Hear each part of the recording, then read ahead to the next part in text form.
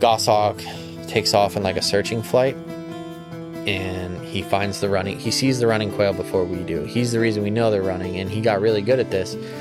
And he would pitch up, and he would go maybe 30, 50 feet and kind of like flare his wings like a kestrel and kind of hover there. And those quail stop running, they pin. And so I'm screaming free, which is my release word for trigger, and he runs in and he flushes the covey. So a covey just erupts under a hovering goshawk. And I got Mike McDermott right next to me, and Hash Brown folds his wings and just smacks one right out of the air, like right over a verbal release after a pointed to find. And the person who had got me into quail hawking, the person who had taught me quail hawking and got me into Wieslas is right there with me for the first time. Hey, what's up, everyone? Welcome back for another episode of the Falconry Told podcast. And have to start off like I always do and give a quick shout out to the people who support our production, being Baba Yaga Crafts out of Poland. If you all are ever in the market for any new equipment for your hunting partner, be it anklets or any kind of hyper jesses or anything like that, definitely hit him up. His contact information is on our website at falconrytold.com, and you can also hit him up at Baba Yaga Goshawk on Instagram. He makes some great stuff, and I know you've heard me preach about it many, many times, but it's well worth the time and the money to check it out if you haven't yet. And also, if you're in the market for a potential new hunting partner for next season, think about hitting up Seth Roy from North Mountain Goshawks, and especially if you might be in the market for a parent reared goshawk or, maybe even an imprint, it's definitely worth checking him out. He produces some great game hawks, and I've seen some of them fly in person, and they do great. So I'm pretty sure if you hit him up and get your name on the list for next upcoming breeding season, you won't be disappointed. He produces some great birds, and if you hit him up, just tell him we sent you, and I'm pretty sure you'll have a good time next season. So head to northmountaingoshawks.com, fill out that information form, or just hit him up on Facebook.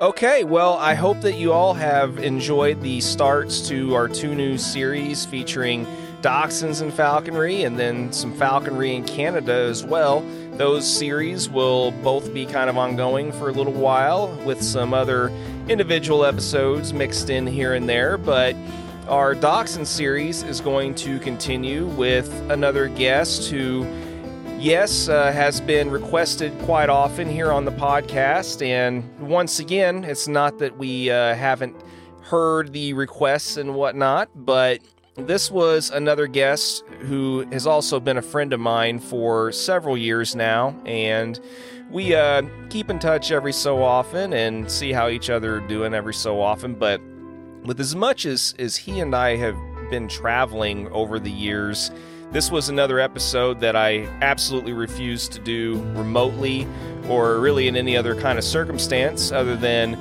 face-to-face and in person, because I knew that we would have a lot of catching up to do.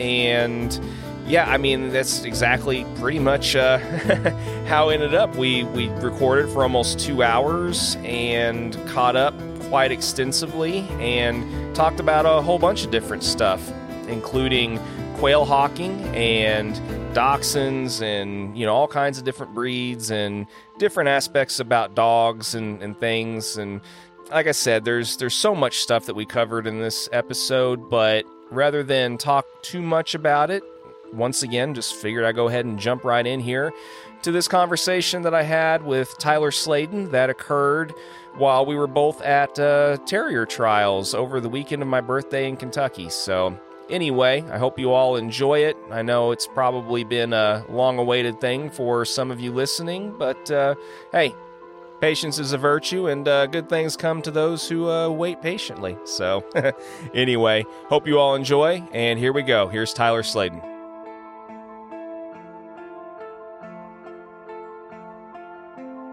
Yeah, I mean, I expected, as I was telling you earlier, just to be completely annihilated and barely have the energy to do this. But I'm happy that's not the case. You didn't miss much. You showed up at a reasonable time this morning. I mean, we got started this morning at like 7 sharp. So for this trial, that's just not the case.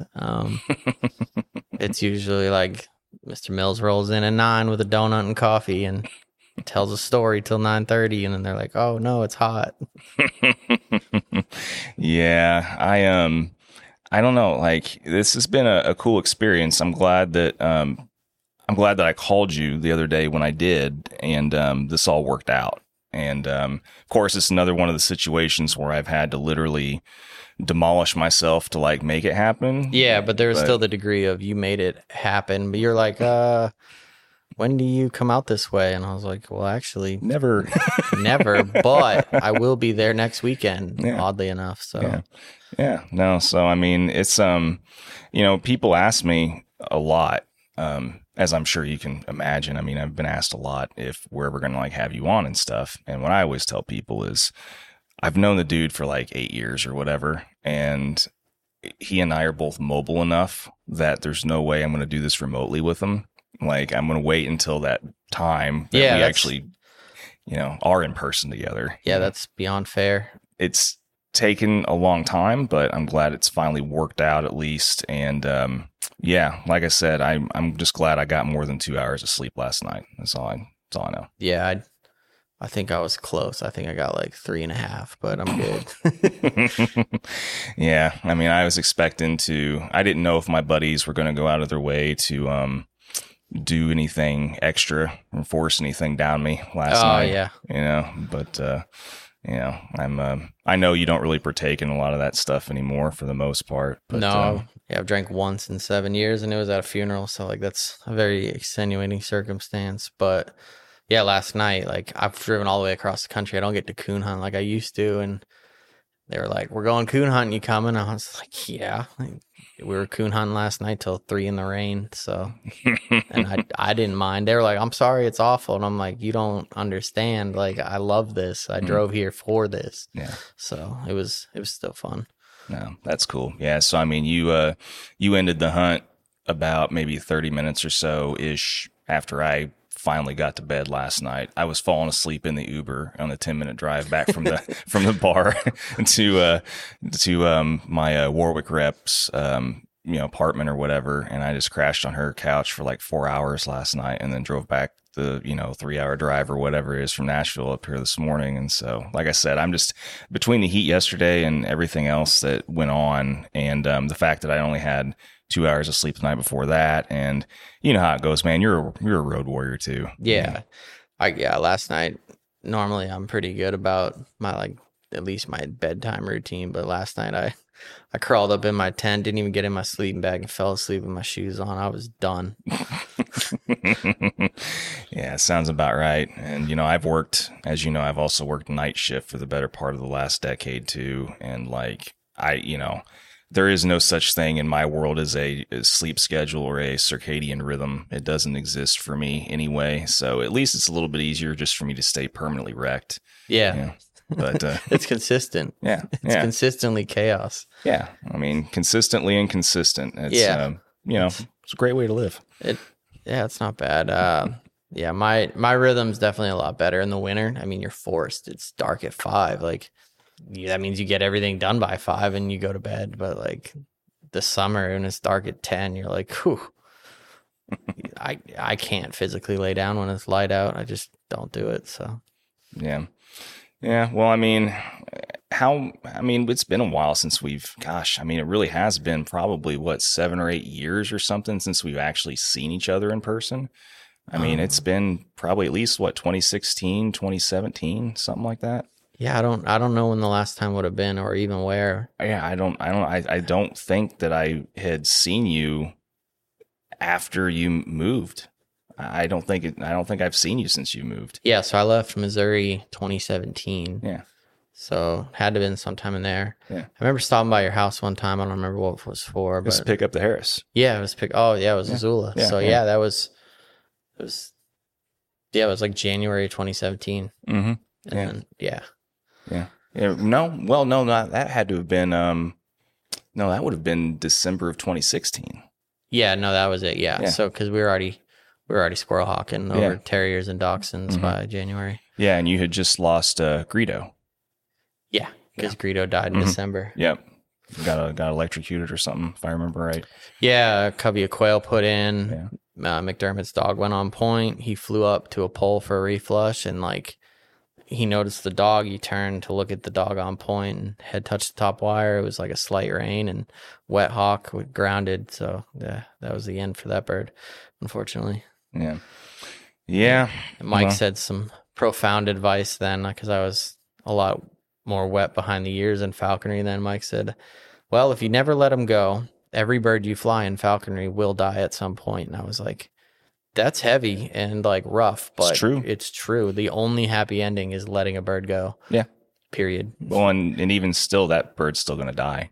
Yeah, but you don't have to bear witness to exactly. it. So, but you know it's inevitably going to happen. Inevitably, but like the last thing you know of that bird is I cut it loose. Yeah. We had a great time. I cut it loose. It's out of my hands. Yeah. Whereas like if it goes to your buddy to a breeding project and dies in a breeding project, you still know the ending. So sure.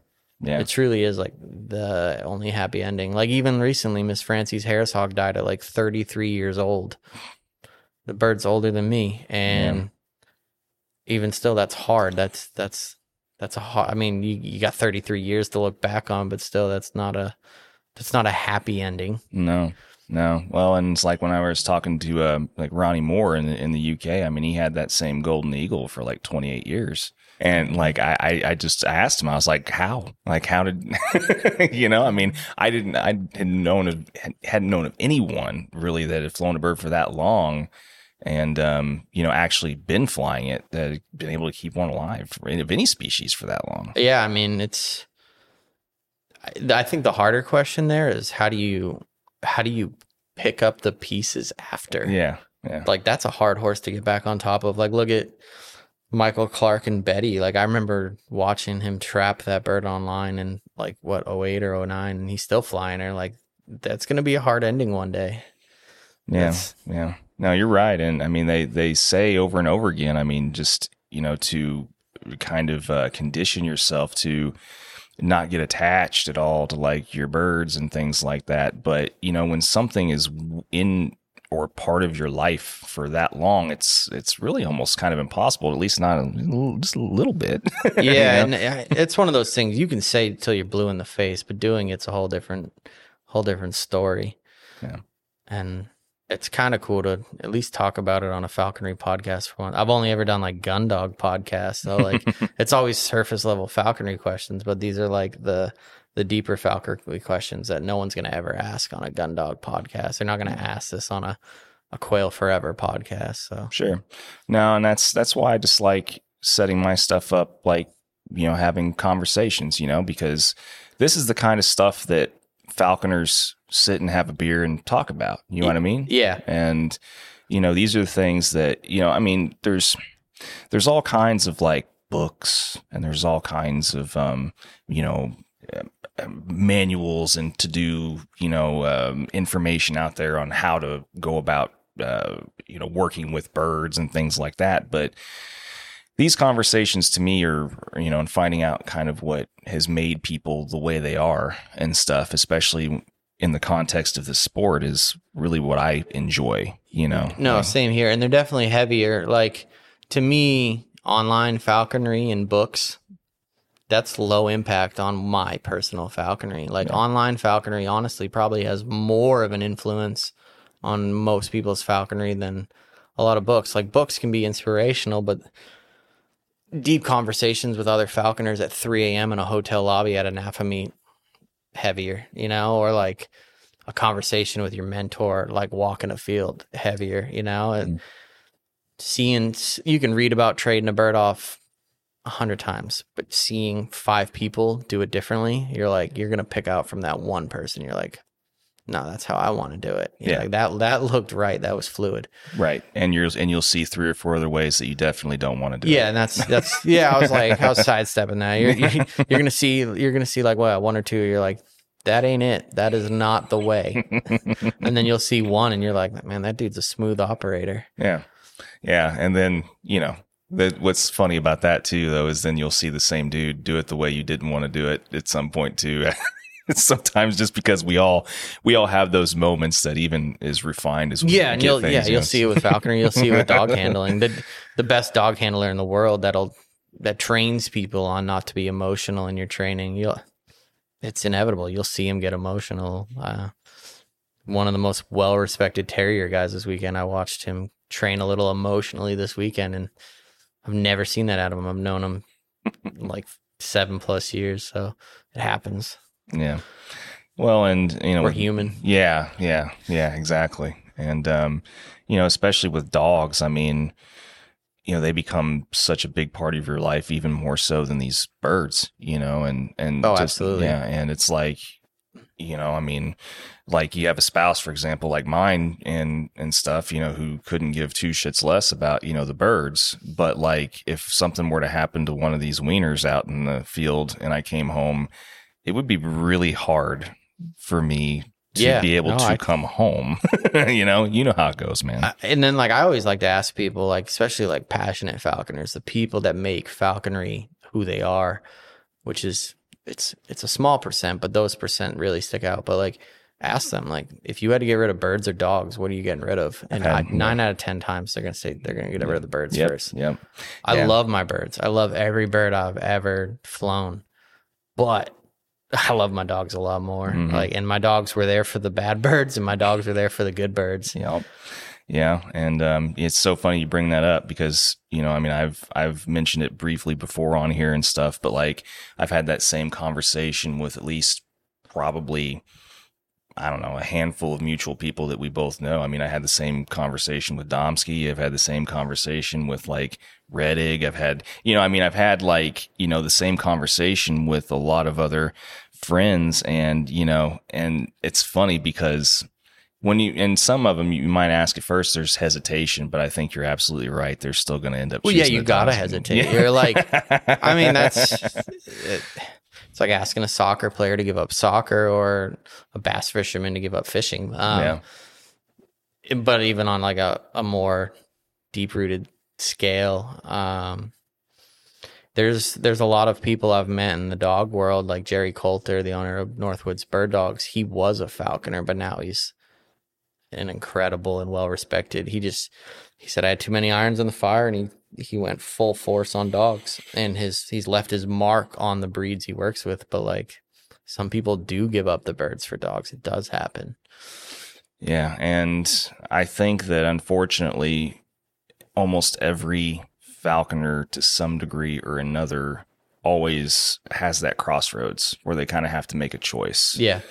And at least if not giving up both, like something's got to give somewhere, and if someone isn't dedicating everything to one thing, but they're doing multiple things, then inevitably one or the other has to suffer a little bit. Yeah. I mean, yeah, you'll even see that when people are full force in falconry and they're flying 3 birds.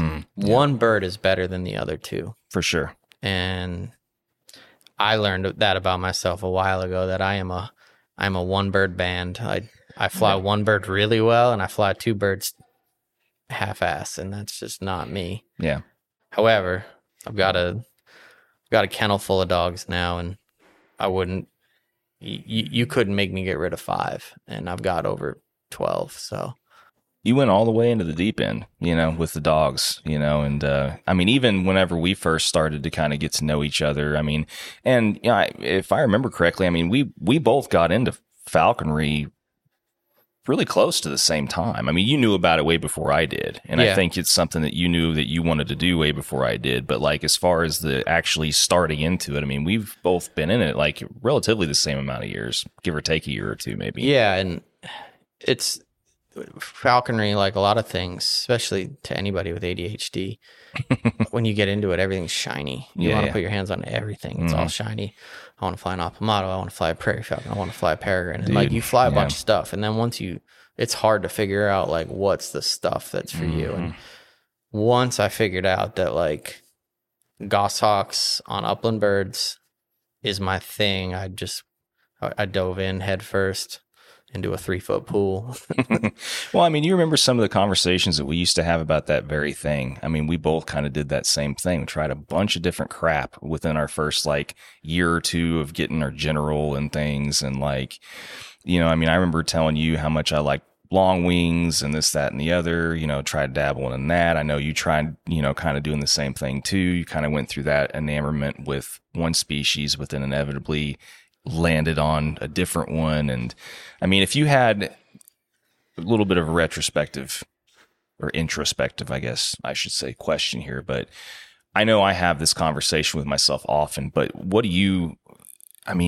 how do you feel about your early years? I mean, if you had things to do over again in that way, like, would you have gone back and been able to tell yourself, like, dude, you should just settle on this and focus on this, and instead of like doing all that stuff? Or do you wish you could have done anything over? See, that's hard because, like, first of all, 20-year-old me would never listen to 31-year-old me. Yeah. And that was a part of being a 20-year-old me. Mm-hmm. But I also think that had I focused, I wouldn't have been the falconer I am today. I wouldn't have been the dog handler I am today. And I wouldn't have scratched those itches that would have left me curious. They would have left me awake at night wondering, well, what if I had done this? Or what if I had done that? Looking back on my early days in falconry, I know what would have worked well, and I would have done damn good at it. Mm. But I know that because of what I went through. Yeah. And I know that going forward. So that's really hard. But I can comfortably say I'm glad I took the path I did. There's a few things probably I would have deleted, but overall, I'm pretty glad with the path I took. I learned with a lot of hand-me-down birds. I learned with a lot of hand-me-down dogs, and I learned real quick that a fresh started dog and a fresh started bird are a hell of a lot easier, especially when it's like the round peg for the round hole. A lot of falconers and a lot of dog people too, or new to dog people, they love that like hexagonal peg through a triangle, and they'll beat it with a hammer for years. And love the challenge. I like the challenge. And like, don't get me wrong, there's people that truly love the challenge and excel at the challenge, but that is not the general consensus. No. I mean, when you look at Lauren flying problem rehab birds and doing incredibly well with them, that's someone that enjoys the challenge, but that's someone that like thrives in that challenge. So that ain't me. I don't like, I love a challenge, but I love a different kind of challenge, I guess. Yeah.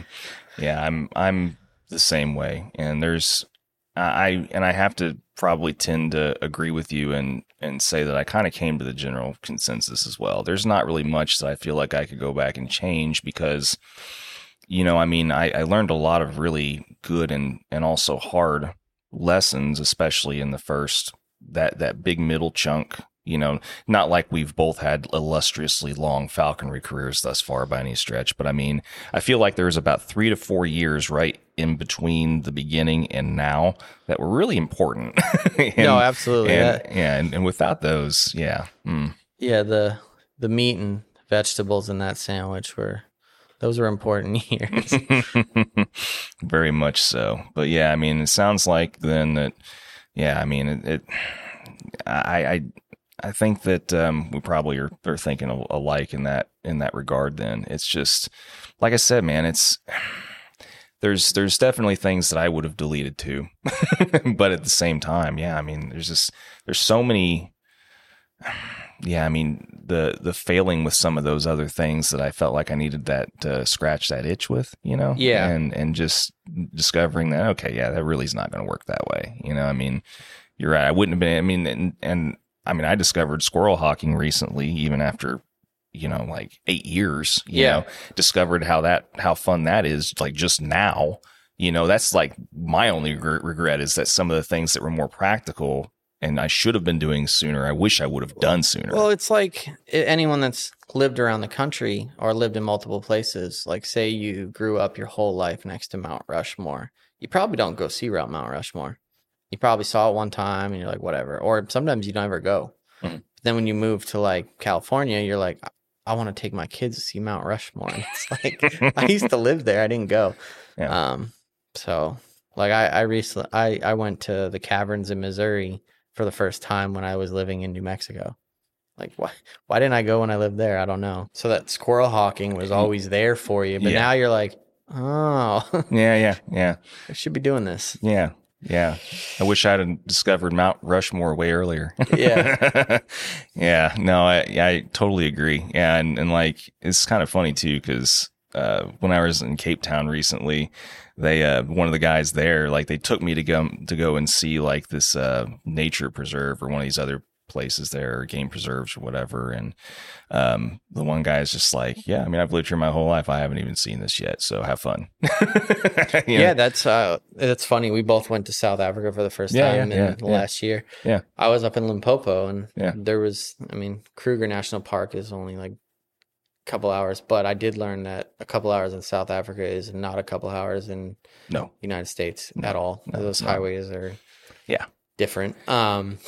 Did you see any of the fun hijacking area signs, like some of those warning signs that were scattered around? Yeah, did you go through some of those? And I mean, we were with PHs the whole time. And sure, yeah.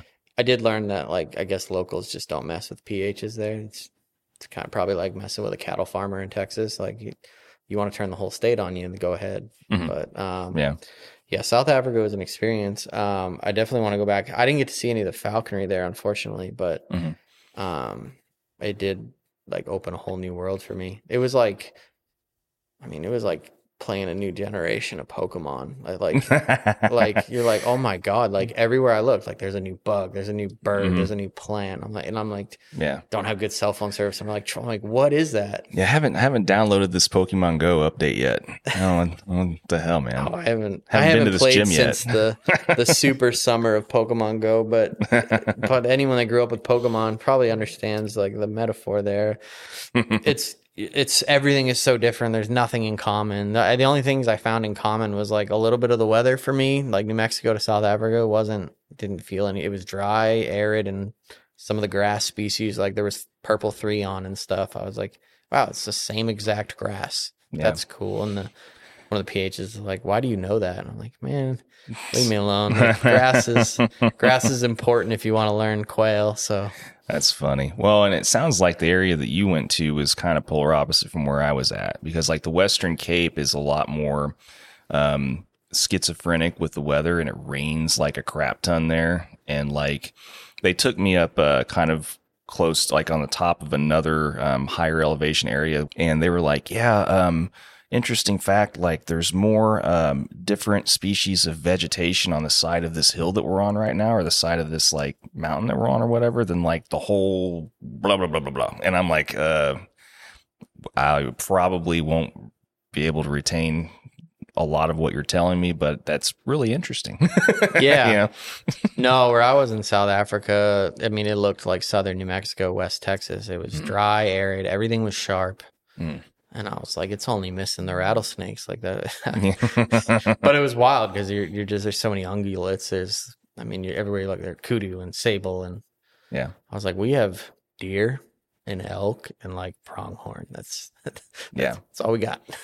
Yeah. And like I said, it sounds like, I mean, there's such a different contrast in, I mean, it is a large continent, so I guess it's reasonable to understand why it's so different in certain areas, obviously, but yeah, I mean, I was and we had the conversation a little bit ago too about just the poverty level there and stuff, and that was jarring. I thought I knew poverty, seeing like bad parts of New Mexico and West Virginia.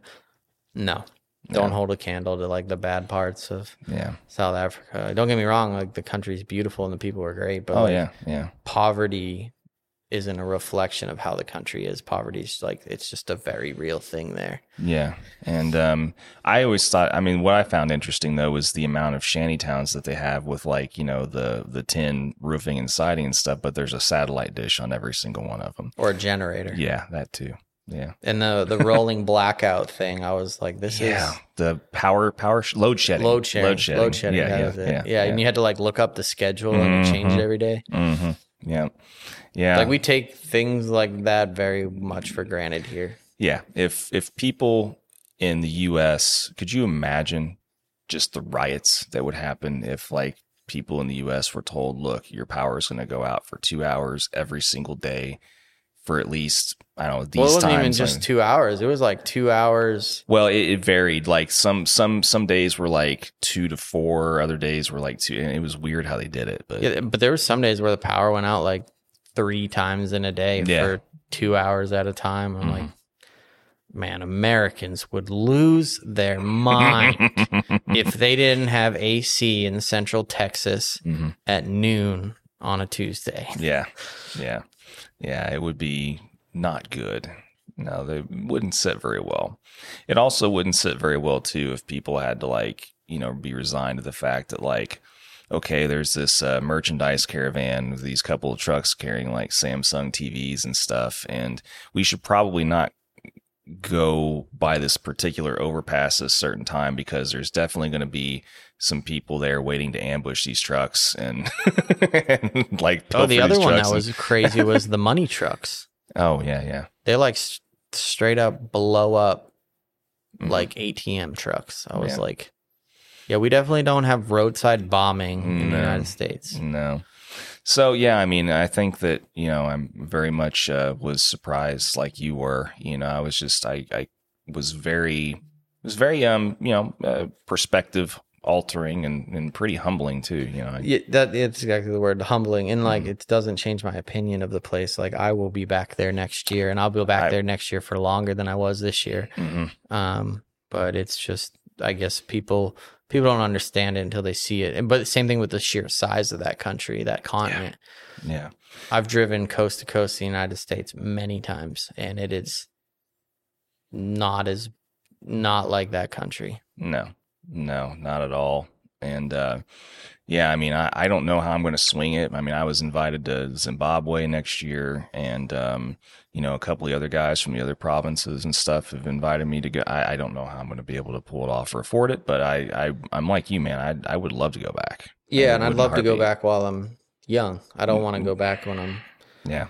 And like I'm like same thing. Botswana and Zimbabwe, I was invited to, but like I want to see a lot more of South Africa. Like it's like a whole new world for me. I like let me explore this new map, this new DLC pack for me. Like I really want to see this too. I did get to like peek. So like where we were in Limpopo was like right on the river. So like we could see into Botswana, and that was cool. We were hunting spurfowl, and I could hear hippos grunting. I saw a Nile River monitor. Like I was like, this is so cool. Like everywhere I look is so many things.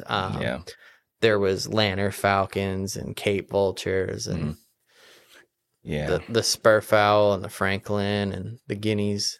And I got to see some crested guineas. I was like, I didn't even know that existed. Yeah, no, and that's why, whenever I was talking to those guys and they were like, yeah, I mean, we usually hunt this, and I was asking, like what different species they would hunt with this particular species or whatever, and they were telling me what birds, and I was just like, I'm gonna have to look all these damn things up. I have no idea what the hell you're talking about. But it's like I'm not familiar with most of those species over there. I've become a little bit more acquainted with them, but that's like, once again though, that's why I enjoy doing that stuff. I don't know. Some people just don't like traveling. I don't understand it. No, like my parents don't leave. Like for my dad to go like 15 minutes out of his town that he lives in is like a big deal. Yeah. No, I feel you. And my wife doesn't really like to travel very much either, which is why I usually go solo on most of this stuff. But yeah, I don't know. Some people, I don't get it, man. It's a I'm big very world. grateful to have a significant other that likes to travel and has a flexible work schedule. Lane, I mean, she tattoos, she makes her own schedule, but she loves to travel and she travels well, and like zero complaints, like just very down for flying by the seam of her pants. And like, I never thought I'd find that, and now that I have it, I'm like, wow, I mean, it doesn't work for everybody, but for me to finally have it, I'm enjoying it, and I'm not going to take that for granted, Yeah. It's, like I said, it provides some challenges in one regard, but in the other, I feel fortunate too that I also, have a wife that doesn't care that I'm gone so much also, like although I joke with people, after like 17, 18 years, I think she enjoys her time away from me anyway. There's nothing wrong with that though either. Like some people are like jarred at that idea, and like different things work for different people. And like, if someone's significant other likes their alone time, like it's working for them, you know? Yeah. I love traveling with my significant other, and she loves her alone time. She likes to just draw and read and just kind of be alone. And I think that's good for everybody. Like, I drove 22 hours here by myself and I enjoyed it. I got to call friends around the country, check in on them. I made a last minute stopped at a buddy's house. It was an hour out of the way, but whatever. I'm driving cross country. Who cares? I'm not in a rush. And I don't know. I very much enjoy like just staring at the windshield and being able to control. Like when you're in a car by yourself for that long, you truly control your atmosphere for, do I want to call someone? Do I want to put on a book? Do I want to listen to music? Do I want to just stare into the void in complete solitude? Who cares? You can. And like, I don't know, I've learned to love it. It's freedom. For me, yeah, absolutely. Yeah. No, I feel you. And that's the main reason why I continue to do it as much as I do also, because I mean, and it's a lot easier to keep going with it once you're used to it instead of trying to go back to the alternative. And don't get me wrong, if a buddy called me up and was like, yo, I'm gonna hop in the truck and we're gonna go, and I'm like, hell yeah. But I'm not gonna like cry and drag my heels because I gotta go alone. I'm like, whatever. Yeah. I mean, sometimes it's worth paying all the expenses, you know? Yeah. But no, well. Yeah, you travel with the wrong person once and you're like, my evaluation process for a co-pilot has changed. Like, yes. I'm not Yes. like people that wait until you're an hour after you just got gas to let you know that they got to go to the bathroom. Like that's a quick way to get vetoed off my island. Like, yeah, no, it's gas, food, and bathroom all in one stop. Mm-hmm. Yeah. I mean, I have a very quirky in some regards personality, and I have a lot of triggers, you know, and you know, the triggers, they get more amplified the more time that you spend by yourself too. Like, oh, absolutely. I mean, it that translates to falconry. Like a bird that's used to flying alone with the same dog name, Skeeter, is like, if he's done it for 5 years, he's not going to like a new dog that does different things. Mm-hmm. Very much so. But, well, I mean, I guess, you know, like I say, I mean, we could probably sit here and banter and catch up like for the rest of the day. But I want to kind of talk a little bit about kind of what the catalyst for making that phone conversation happen, and also, you know, just why we're kind of here a little bit. And that I know I've been trying to, well, of course, people are going to probably hear this after the fact and the start of this series and stuff. But like, you know, I mean, Casey and I, Everett, had been trying to talk about kind of organizing, you know, a series that is dedicated to people, you know, for, you know, that run dachshunds and use dachshunds in their falconry and stuff. And I know it's not, you know, because of where you're at now and everything, I know that that's not so much your wheelhouse now, but it used to be a huge part of your wheelhouse. Yeah, it wasn't just my falconry, it was my work too. Yeah. And I miss the little things. I appreciate them. I have a great amount of respect for them, but I'm also fair enough in my assessment of what I'm doing that like dachshunds don't fit anymore for what I'm doing. And I learned that through a few hard lessons, but it's nice to just admire it from afar now. And I love seeing their popularity grow. And it all goes back to Teddy. Talk about leaving your mark on something. Teddy left her mark on that. But like Teddy's not just respected in the falconry world. She's respected in like the terrier world, like by some of the hardest hunting terrier men I know. Like you will never hear them say a lick of anything but admiration for Teddy and her days hunting foxes and groundhogs with little dachshunds and a lurcher. And like that's, I don't know if she still has lurchers, but like people like Sean O'Neill and some of the most well-respected people digging to terriers to this day, like, look at Teddy like a legend. And I mean, she is a legend, but like, it's cool. I love when people gas each other up. I love when people sing praise. Like, it's so easy to be overcome by negativity in today's society. So like, when I just hear people that are just singing people's praise all the time and have nothing but nice things to say about other people. It's cool to see. And then I've never heard nothing but high praise for Teddy, and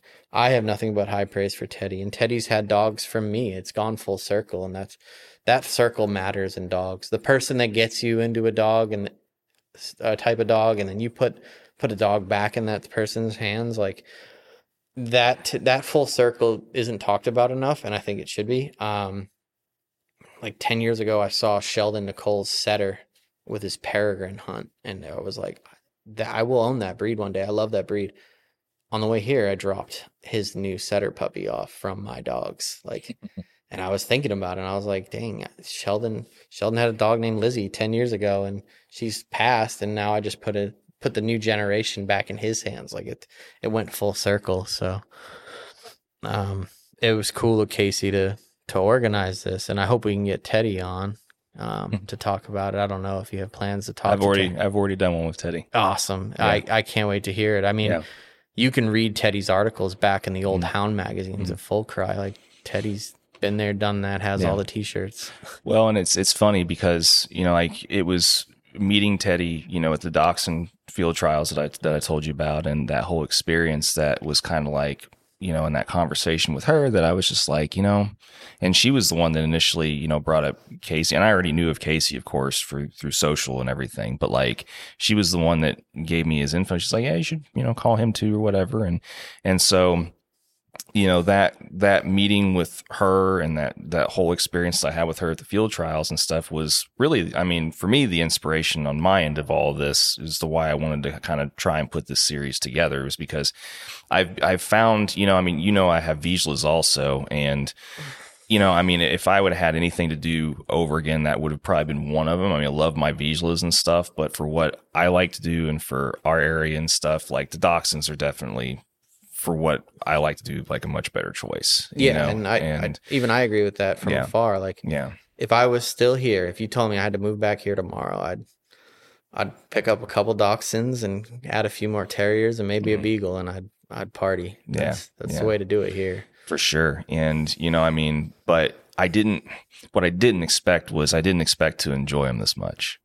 And, to be 100% honest, I knew that I would like it, knew that I would enjoy it, but I didn't realize how much self-gratification that I would get from watching them develop the way they have. And once I saw that and, wanted to start doing some of the field trial stuff, and then of course met Teddy, and then, the more I've kind of gotten into the world a little bit, like I said, I for whatever reason, I was just inspired. I wanted to talk to more people that, that have run or are currently running Dachshunds. So, well, it's just like falconry meets dog trials. Even if you're not into trials, even if you don't care about ribbons or placements, you're putting names to faces. You're meeting people from around the world, and you're going to meet a lot of people that you don't even see on social media. Mm-hmm. And if you're finally meeting your internet friends, and you're solidifying that relationship. And that's why I go to trials. I don't care if my dogs come here and win nothing. Mm-hmm. I've been belly laughing for 3 days, and I got to see a lot of people that are here for the same reason, Mm-hmm. They're into the dogs. So it's cool to see. It's cool to see people go down that path. Like, I got a dog, and now I'm going to get into more dog things. And then it turns out you're like, dang, I really like other dog people, I've got a Vizsla just like you. I've only got one, Trigger. He's 8 now. And, I've gone full tilt into the setters now, but I'll always hold a special place in my heart and falconry for Vizslas. But like you said, for here, Dachshund is hard to beat. Yeah. And, kind of going back on your prior experiences, I know, I of course, was around, Zoid a little bit when you still had him, and, kind of got a very, very small snapshot of, seeing him work with you, like on your job too, but I mean, kind of, I guess, discuss a little bit more about, what made that so, I guess, special, to you in that regard, not just in your falconry, but your work career as well.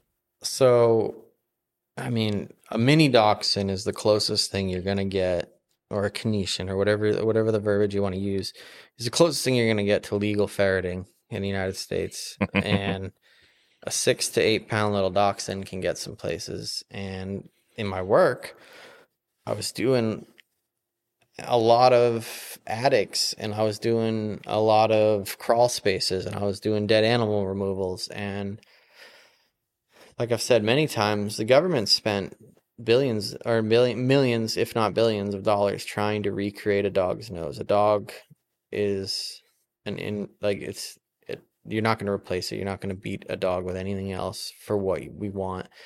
And I started using dogs in work and clearing attics, and Zoid was the first dog I had done it with. And to me, that was the dog that opened this like locked golden door that I didn't know existed. And like now I do the same work with terriers just because the terriers fit better for where I'm at. But like there's a dachshund would fit very well for my work still, but they wouldn't fit my hunting still. And so the Zoid was very special in that regard. And then Zoid was the first dog I ever titled. Zoid, I put a field championship on Zoid, and then through social media and through photos and through videos, a lot of people kind of built a following around Zoid. And I didn't realize how big it was until Zoid passed away. Just people came out of the woodwork, and just to say like Zoid's the reason I have a dachshund today. And I've heard that more than once. And that to me is what makes Zoid so special. Like hearing that a dog I owned once upon a time changed someone else's like entire trajectory in dogs and in falconry or in hunting. That to me is incredible, and irreplaceable. And Teddy's the reason I had Zoid. So like it's a chain effect. And I mean, dogs definitely dog breeds come into vogue throughout falconry years. Like some years the dachshunds are the hot dog, or the cockers, or the deckers, or whatever. But that's why Zoid will always be special for me. And then the funny thing about Zoid, and a lot of people don't even really know this, Zoid didn't really like anybody. Zoid only liked me. He was a bit of an ass. Yeah, and he was an ass. He was very spicy. And knowing what I know now about dogs, I probably wouldn't have liked Zoid as much had I got him now as I did then. I've had a lot of different dogs over the years, so like, but Zoid was still the dog for me that started it all, and I'll always pay homage to that, you know. Yeah, and I think you bring up kind of a good point too, as far as like, I look back and think about things that I thought were awesome at the time, but the more you go and the more like experience you have with certain things, you look back and you're like, it really wasn't near as special as I thought it was, like that particular bird that I had, or dog, or whatever. And then like fast forward however many years, you hear about the same type of person talking about, you know, something similar about this amazing bird or amazing dog or whatever they have and stuff. And you can't help but kind of smile internally. Yeah. Because like, you're like, out of your just huge wealth of experience, right, to be able to make that judgment. And then, but what makes it funny is you remember doing it yourself, you know? Yeah. You relate, and not enough to say anything, but enough, like you said, to smile to yourself, and they're going to learn. So you didn't have any other dachshunds after Zoid then? No, that's not true. I had Zoid. I had a son of Zoid named Stitch. I had his brother Bender. I had Wing. I totally remember now. You mentioned that you ended up having to, once you moved, you had to relocate or yeah. So when I moved, I had a few close calls with coyotes, and I didn't want that bad ending. So I had sold Zoid's son. There was a fiasco with Wing, which was a co-ownership fiasco. So I had to give Wing to someone unrelated to the situation. And then a son of Zoid's went to Nathan Danforth in Arizona, and that dog got killed by a rattlesnake, and that left me with, at that point I had one dachshund left. It was my standard. It was my Teckle Vader, and it's hard to replace a dachshund. They're not. You're going to wait a year most of the time, and litters are 2 to 6. Yeah. And so sometimes you might wait 2 years. I didn't want Nate to have to wait longer, so I'd loaned him Vader. And then once I saw how good Vader was doing with Nate and how much Nate enjoyed Vader, I just called him up one day and I said, if you just pay what I have into him, you can keep him. And that was the last of the dachshunds for me. Vader did a little bit better than the minis where I'm at in the desert. And by a little bit better, he actually did a lot better. He just a much faster dog, and it's much more open where I'm at. And he was very true to voice. So at that point, I was just left with a Yag Terrier, and I realized that the Terriers are a little bit less likely to get killed by coyotes and a little bit more able to cover ground in open ground where I'm at. Like out here, a dachshund's going to cover more ground faster because they can just run right under it. And a terrier is slowed down by the cover, but it's the inverse out there. Yeah, like I said, I wondered about kind of the subtle differences there. I mean, I assume that's probably what the main reason was, why you decided to go the route that you did. And I heard you talking about it some this weekend too, but yeah, no, I as far as, like the other aspects of like dachshund ownership though, I have to ask you, because I mean, there's probably going to be other people throughout the series that I'm going to ask too, but did you ever experience just like, I mean, what is it about small breeds, particular dachshunds, that just make them almost impossible to like 100% potty train, like housebreak? They just, I don't know if other people have had these issues or if it's just, but everybody that I've talked to has had some degree of issues with the mini dachshunds. Vader, I never had the issues with Vader, but that's a dog that weighs twice as much. Mm-hmm. With the minis, the only time I really truly had 100% potty trained dogs was with dog doors. To like you can get like sliding glass door inserts into like a 4x4 cube just so they can go outside. And I don't know if they're too stubborn to hold it or just stubborn. Yeah, they're definitely, I think they're just too stubborn to hold it. Like Zoid,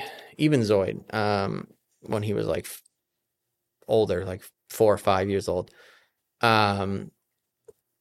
if he heard you wake up and he was in his kennel and you didn't let him out before you made coffee, he was going to go to the bathroom, even in his kennel, or right in front of the back door. And if it was raining, he was going for the bathroom right in front of the back door. And that's when I said, you know what, I'm just going to put a dog door in. And my issues went away when I put the dog door in. But if I went to visit anybody's house, same thing. It's back to square one. I'm definitely a lot better at training dogs now than I was then, but that was how I solved that. And I've heard it from many, many people. Yeah. I just wanted to get your take on that because, I some people just don't have them inside also. I know. I know a lot of people that keep them like beagles. Yeah. And they just, they'll still go outside and spend time with them and this, that, and the other. And they even build like, Cadillac, kennels for them and stuff, to keep them in and all that. But I know, like, as far as, I know Feliciano told me about, the belly band deal and stuff, and that helped a lot with, the males. because I mean, that was one thing they did constantly. I mean, Hades, he started marking when he was like 6 months old, and he still does. Like, he'll still try, and Horace is starting to do it now too. And it's just like, I'm so glad that someone told me about that. I mean, that's my aversion to males in general. It's not even marking inside, it's marking in general. Nothing worse than having your bags by the truck right before you leave, and the dog comes outside and pisses on your bag right in front of you and just looks you in the eye and does it. Like, I have 14 dogs currently, and 13 of them are female for a reason. Yeah.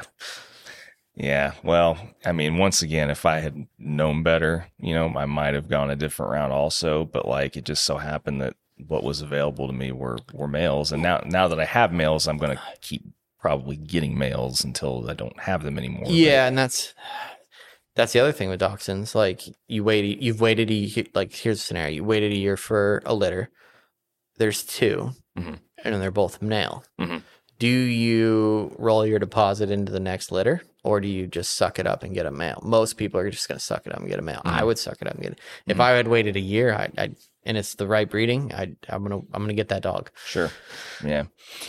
It's not like a Saluki or a short hair litter that there's 11 puppies to pick from. Right. There might be 2. Yeah. Yeah. You're not waiting to get like a golden doodle, or Yeah. or whatever. And there's not a lot of people breeding them, and even the ones that are, like, they only have 3 or 4 dogs, so that's maybe 1 to 2 litters a year. Yeah, well, especially people breeding them for what we want to use them for. Well, yeah, that's the other thing. Breeding them to do, and there's a lot of people in the dachshund trial world that don't even run them outside of a rabbit pen. That's fine and dandy, whatever floats their boat. But that falconry people need to know a little bit more information, and you could strike gold getting dogs from those lines, absolutely. But me personally, knowing what I know about dogs, is I'm gonna buy a dog from someone that I saw both parents hunt outside of a fenced pen 100 times before I buy a dog that's the owner can't even control and has to chase down and catch in a fenced pen. Like I'm good. Yeah. Well, and something else I like to ask people too, with a lot of experience, especially with the smaller breeds and stuff, is when do you like to get your pup? Do you like to wait till closer to the 12-ish week mark? Or there's a big asterisk on my answer here, yeah. And I've raised a lot of dogs. I've raised a few dozen dogs in my life now, and if I know the person whelping it, and I know how they whelp dogs, and I know they're going to go out there and put hands on these dogs every day, and I know they're going to keep them clean and start them the way I'd start them, I don't care when I get it. Yeah. But if they're the opposite and they just keep them out in a dirty pen, or they only clean them once a day when they get home from work, and these dogs are somewhere on the back 40 in a pen and don't get really hands put on them much, I will be there at 6.5, 7 weeks at their door. No excuses. Here I am. I want my dog. I want my dog now. And I'm not even going to pay a hauler to grab it, because I want to prevent a dog learning bad habits as soon as I can. And I think dogs whelped clean tend to be cleaner dogs later on in life. And I know a few dog people I respect that kind of align with that belief. So yeah, well, and I do agree with that, and I appreciate you clarifying that, because that's something that a lot of people haven't gone into greater detail in describing, because like I know both of mine, I was fortunate to at least have people that were always around and were constantly working with them. And, one of the big selling points of me getting, Horace was because he, came from a breeder who's a falconer also, and he was already training him, to, on rabbits and stuff, and doing all these things. So, I was happy to get both of my dogs around that 12 to 13 week, mark. And because they had those good 4 weeks. Yeah. Yeah. And and it saved me a month of also like just a hard month. Yeah. Too. Yeah. Pure hell. Yeah. Yeah. And, yeah. So a small dog at 8 weeks old is a lot more than a Vizsla or a setter or any other breed. They're very different dogs. Well, and conversely, I got my older Vizsla, Shay. I got her at 8 weeks, and then I got Blitz a little bit probably earlier than what I should have. It was probably closer to like 7. You probably had their systems figured out in like a week. Well, but that week though was way more miserable. Oh, absolutely. No, absolutely. but doing the same thing with like a dachshund would have been. Yeah. I'm sure it would have been way worse. Yeah, for sure. But anyway, no, like I said, I like getting people's takes on that, because I have gotten I won't say very different, but I've not gotten the same answer twice. I don't think really, that's cool to hear. Yeah. And that's a lot of the reason I breed dogs. because I know how they're whelped, and I whelp them the way I want to whelp them, and I can pick the dog that I want. If I'm breeding a litter that I want a dog out of, I'm going to get the dog I want, and I don't care what anyone says, and that's a huge. So yeah, no, that's cool to hear that you're even asking that. I love topics that are like, they seem so small, but like they're actually so freaking important. They're so important. Yeah, absolutely. Yeah, I mean, and you wouldn't know they were important until you've experienced how important they are. No, exactly. Yeah, I've had some dogs that'll blow bubbles in their own piss, and like, God. And it's a reflection of how they were whelped. I will take that to my grave. Yeah. Well, and it's very possible. I mean, yeah, like I said, I've learned a lot, and you know, I still am very honest. I mean, I wouldn't consider myself to be an A+ dog handler still by this point, but I do feel like I've learned a lot, you know, between the Vizslas and the Dachshunds now and stuff. And, you know, I mean, the Vizsla, I mean, especially Shay, I mean, she got really attached to me. So she had some separation anxiety issues and things that I had to work through, you know, and even now she'll still get points where she'll, like, you know, just throw up, you know, in her kennel and stuff if she's been away, you know, from me for a while and things like that. And part of that's a Vizsla thing. Yeah, too. exactly. You know, and it's just part of the breed. I mean, they get so attached, and but you know, I mean, like I said, I mean, I like I like doing my part to some degree and trying to save some other people some extra grief, you know. So I like asking stuff like that because I wish that I would have heard other people talk about it first. Yeah, I didn't hear about it until I went through hell. Yeah. And I had a conversation with one of my best friends, Chad Reynolds, who's a very world respected dog handler, and he was like, it was something he said with like the utmost, like, this is important. And I was like, damn, if he's that picky about it. So yeah, it's something I'm picky about now too. Yeah. And I look forward to listening to some, I got a chance to finally really actually sit and listen to a few of those episodes now. And I'm going to start listening to that podcast more. I think it's pretty neat. And I've just a few that I've listened to, I've already, you know, heard them talk about stuff that I wouldn't have, you know, it's like kind of connected some dots and stuff. That's pretty cool, I thought. Yeah, one of my favorite things they do on his podcast is they have a running thing now. It's called Keep or Cull. Mm-hmm. And it's not like hard cull. It's not like take the dog out back and end it. Just get rid of. And I love hearing different dog handlers' opinions on would you get rid of this dog if it does these things? Right. And they're always such great questions. So if nothing else, it definitely makes you think. Yeah, you know? They're thought provoking. Yeah, for sure. But well, like, is there anything else before we switch topics again that you want to add about dachshunds in particular, about your experience with them that we may have just either glossed over or not even mentioned? I mean, like I said, we've known each other for a while now, so we're going to kind of probably be all over the place with conversation because, you know, but what about like, have you ever had any preferences with, you know, color or, you know, whatever, or is all that kind of stuff still just, you know, personal preference, like as far as just the, you know, just some of the different color variations and things like that? Or so I kind of have my own stance on color, and it relates to another dog. I waited 6 years to get a Saluki, not because Salukis weren't available. I wanted a light colored Saluki. I got a lot of dogs. And if I'm going to feed a dog and look at a dog for 15 years, it's going to fit the image of the dog that I had in my kennel. And a lot of Saluki people didn't like that because I was offered black dogs throughout the years. And I was like, I don't want a black Saluki. I'm not in a rush to get a Saluki. And when I get one, it's going to look the way I want. And a lot of people get, well, if you're picking color, you're picking for the wrong reasons. I don't like that. A dog is a 15-year commitment sometimes. Get the dog that you want to look at. My dad always said life's too short to hunt behind an ugly dog. So if it's a dog you perceive as ugly, don't get it. You know, because they're going to piss you off some days, and the way they look might be their saving grace. I like red dachshunds. But it's not just that I like red dachshunds. I think, or from what I've seen, the red dachshunds have thinner coats, and I like less coat on a dachshund. I don't want a running little mop. And and it's nothing against the little running mops. I mean, you can groom them, but from what I've seen over dachshunds over the years, the red ones have less coat than the black and tan ones. And that to me is enough reason to justify. And I think the red's easier to see. So I've had black and tan ones and I've had red ones, but the ones I bred and kept for myself were always red for a reason. And that's what I liked, you know? Yeah.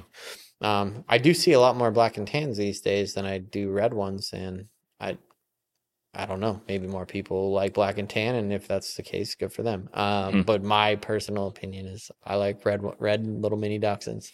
Now the Teckles, when you switch into the standards, I like the black and tan ones. The red ones, to me, I don't know, they don't do it for me. I think the red wire coated standards are ugly, and I'll go on the record to say that.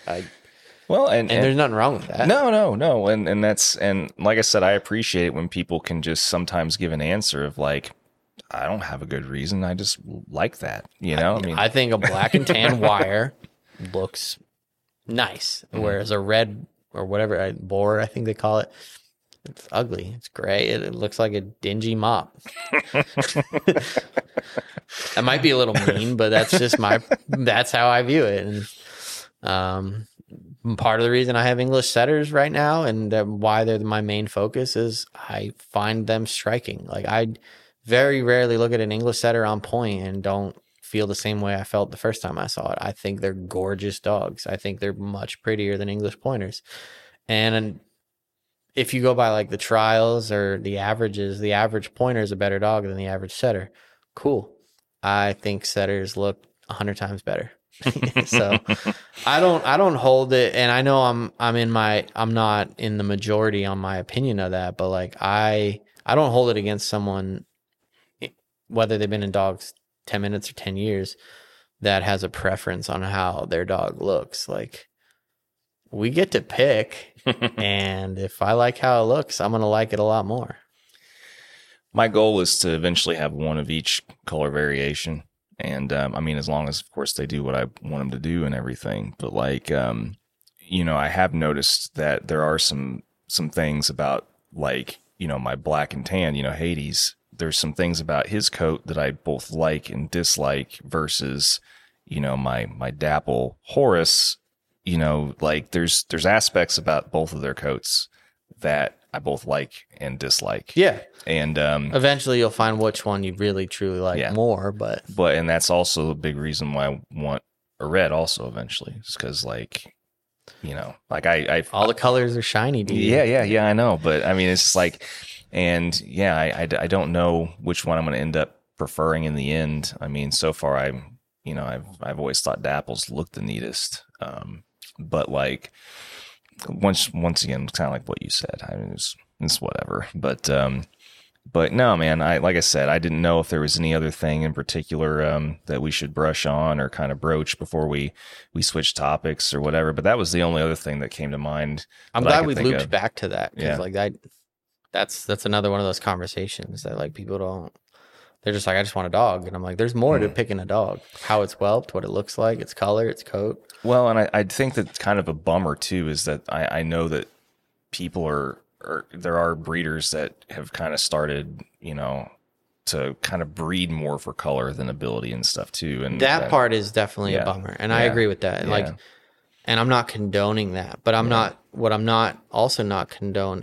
I am condoning is I see a lot of breeders blacklist people. Like, well, this person, the first thing they asked about was color. Mm-hmm. And they like write them off as being inexperienced or silly. And they're not.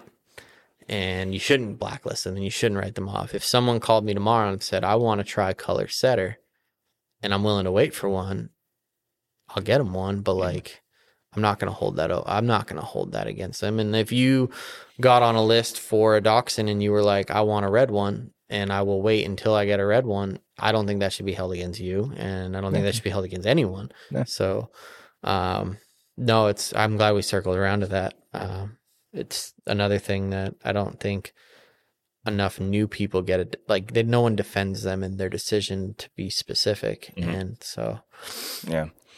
Well, cool. Well, I mean, if you can't think of anything else, then before we get too much further too, I mean, as you know, I mean, one of the things that we like to talk about, on the podcast too, is just, how people got their start. And I know you've probably talked about this so many times and everything, but they may have not actually heard like in your voice, what like we inspired you to get into falconry and stuff, but like just talk about, your path and discovering it and, what made you want to get into it. So I went to a Texas Hawking Association meet in 2012 in Waco. I was in the Army then, and I'd gotten to see Sheldon Nicole, who had a peregrine with his setter, and then I also saw people flying Harris hawks on squirrels with dogs. And at the time, seeing the hawks work in tandem with the dogs was really what like set the hook. And then watching Harris hawks grunt and communicate with dogs, I didn't even realize what I was witnessing at the time. And like those subtleties in falconry of dog hawk or dog falcon communication, another thing that aren't really talked about, that really set the hook. And from there, I mean, I bought every book I could. I spent time reading Yahoo groups and scrubbing NAFEX and was obsessed. And like, even when I deployed overseas in the Army, I took a Pelican case of nothing but falconry books. And I just read them over and over and over again. And I painted this picture in my head. I was like, someday I want to fly a goshawk on a pheasant, and I want my dog laying down in the background. And I saw a goshawk on a rooster pheasant. I think it was like a Wiesel in the background. And I eventually got to do that. And it was just like a accumulation of like a 10-year wanting to do something. Like, we don't have a lot of those in life. We don't have a lot of long-term goals that you achieve. And so when you finally achieve it, even to me, like, or to anyone else, like, I saw this photo and I wanted to recreate it. That sounds so silly, but like it meant a lot to me to go to Montana and catch a rooster pheasant with my first imprint goshawk over my Wiesel. And I have that photo, and like, it's not even that good of a photo, but like, to me, it's like super important. And I had that's what got me into falconry. And then even now, like, when I relate back to the Harris hawks communicating with dogs and dogs communicating with Harris hawks, chasing squirrels in tandem, and then you have bloodthirsty falconers thrown in that mix. I see that now in quail hawking, and I've had my last goshawk, Hash Brown, when dog would go on point, once Hash Brown was like catching quail every day, he would like stand up on the glove, he'd start peeping, and he would start making these little vocalizations that were outside of his regular like vocabulary. And it was like an excitement peep that he just saw that dog slam on point and he knows what's next. And it even evolved. If he was like a slightly less or slightly lower in weight than I wanted him, and he was like a little bit more yerked up, he would fly to the dog 300 yards, 500 yards, and just leave me behind it. At that point, I was no longer relevant to this hawk, and he learned that the dog going on point meant a covey rise was about to happen. And he would fly to the dog and hover up, and I'd release the dog verbally, running out of breath, and the quail would flush. And at that point, and then sometimes he'd put a quail in, and the dog and him would reflush it on their own without me, just as I show up. And like, that to me was like, dang, there's a full circle that had just been made in me getting into falconry and me doing not only what got me in, but something completely different, but it's the same. So the dog hawk communication thing. So yeah, that was my start, and that's where I'm at now. Well, and I guess branching now into where you're at now and where you have been for a little while. I mean, I obviously the quail hawking and aspect of falconry is what's turning your crank and has turned it for a while. I mean, is that what you think you're going to continue to do like indefinitely? Or I know you mentioned that you were wanting to do, some other things with goshawks and stuff. I mean, do you think though that the quail is always going to be part of your falconry from here on out? It might not be quail, but it will be upland. It will be upland birds. And that's the cool thing about flying upland birds, and that's the cool thing about goshawks is every state west of the Mississippi has some form of upland birds.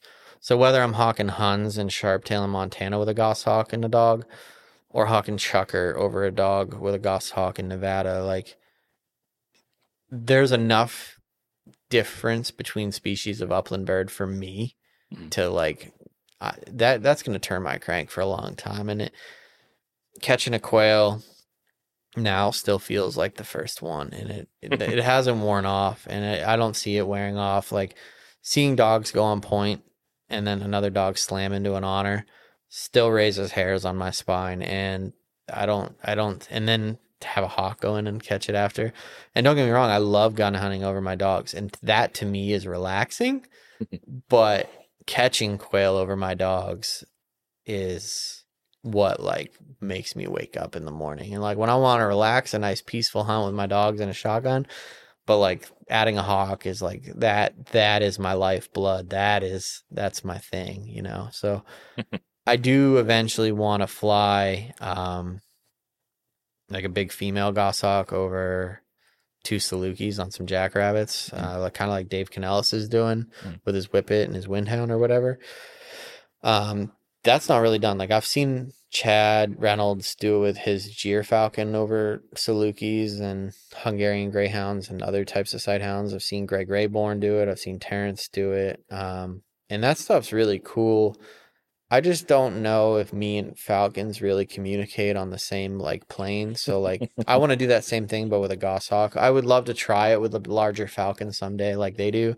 I get to see enough of it that like the itch is, it doesn't itch right now. It's there, but I get to see it a lot. Like when they go to NAFA meets and those guys fly their big falcons over sighthounds. And I mean, it's just as attractive to other falconers as going out with the eagles. I get to see it at home enough, and I'm very grateful for that. But for now, it's what I'm doing is what I want to keep doing.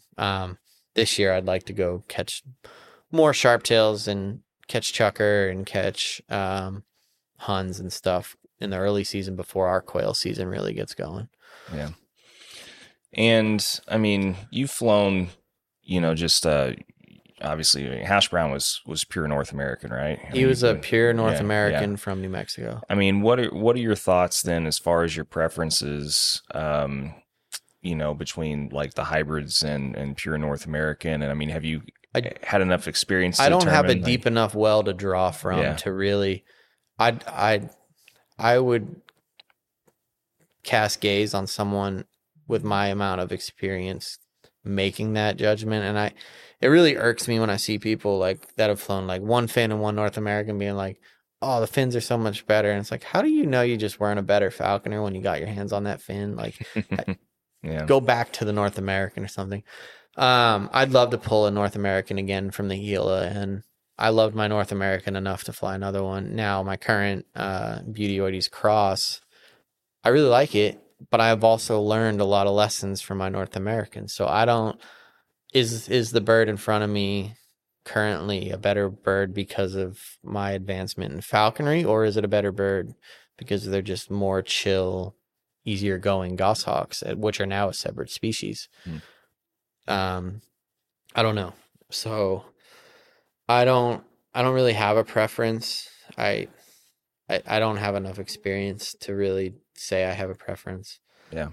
I flew a hand-me-down North American female. I flew a chamber race 50-50 cross. I've flown a Siberian female on loan, and then I've raised 3 imprints myself and flown 2 of them. One of the imprints was flown by someone else, but I raised it and hacked it. And so I don't have the experience to really pick a side, really. To me, though, we have wild take, and we should be very appreciative of it, and we should utilize it. So that's definitely a rite of passage for me, like finding a wild goshawk, pulling a wild goshawk, training and being successful. My end goal was to let it go, and I didn't get there, but I still think everybody that flies goshawks should pull a wild one at some point in their life. There's enough states where it's open. There's no reason not to. It'll cost you the same financially. A couple weeks off work is the same price as you'd pay to buy one. Yeah, I mean, it kind of ends up being a wash. It really is just, it's kind of like going back to the dog world. Is just, what's your preference? Do you prefer imprint or a chamber bird, or, you know, and then, you know, all that kind of stuff too. And there's a falconer up in Washington, Josh Davis, and dude's a go-getter. Like if someone tells him he can't do it, he does it. And I love his training updates on his, like he took a deaf dog and made it like a nice bird dog. Like, and everyone was like, oh, don't waste your time. And I love that about Josh. And he got a Yag that he made into an incredible falconry dog. And he recently he trapped a family bird from a goshawk nest site. And I've been loving following that. Like every time he sends me an update, I love following that. And like, because that's such a different experience than what I had, you know. He not only found a nest, he monitored it, he watched him, and then like right when that bird should be at dispersal age, he went out there and he trapped a few. Well, I don't know if he trapped a few of them, but he trapped the one he kept. And obviously, if he had trapped other ones, he let him go. But he's training it right now, and that's so cool to me. I love like he made it happen. Mm-hmm.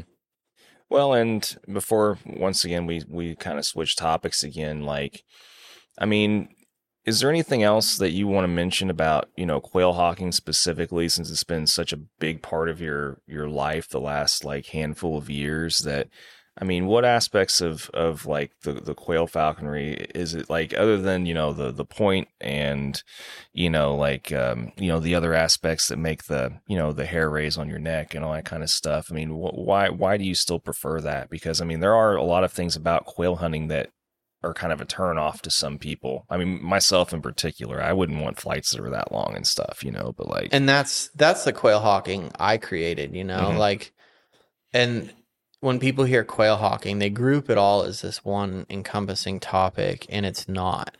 Montezuma quail in New Mexico is very different than Montezuma quail in southeastern Arizona. Catching Gambel's quail in Albuquerque, New Mexico is very different than catching Gambel's quail in northwestern Arizona. Bobwhite in Missouri are different than the bobwhite here at this trial in Kentucky that we've been seeing this whole weekend. And each species of quail is a unique quarry. There are similarities, but for example, Montezuma quail, they're probably the easiest to get steady dog work on, but they're hardest for the dogs to learn and find. And even though they might be the fastest quail in the long run, because of their bigger wing loading size, they fly the most honest for a goshawk or a Cooper's hawk and allow themselves to be caught in the air more consistently than, say, a Gambel's quail or a bobwhite that tends to use cover if it has it available. So a lot of people have this like image of quail hawking of like, you're going to run really far and then you're going to dig a quail out and throw it to your bird. That's so far from covering all of quail hawking that it like pains me to see. And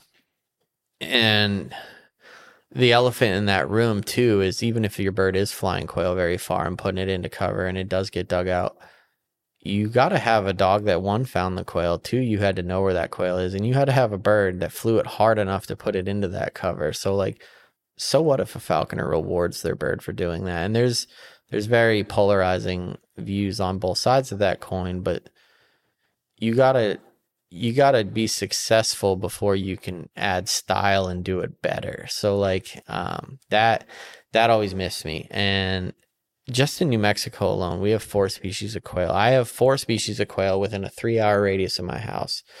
And they're all very dependent. It's so terrain dependent, just like rabbit hawking. Rabbit hawking in Western Kentucky, where we're at right now, is probably very different than it is in northeastern Maine, or I got to see rabbit hawking down in South Georgia with Sean Derrick and his beagles and yags, and he's flying a goshawk and stuff people told him he was crazy to do, and he's doing it well, and he's doing it over like a dozen beagles, and it's rad. But you need a dozen beagles down there. It's waves and waves of briar.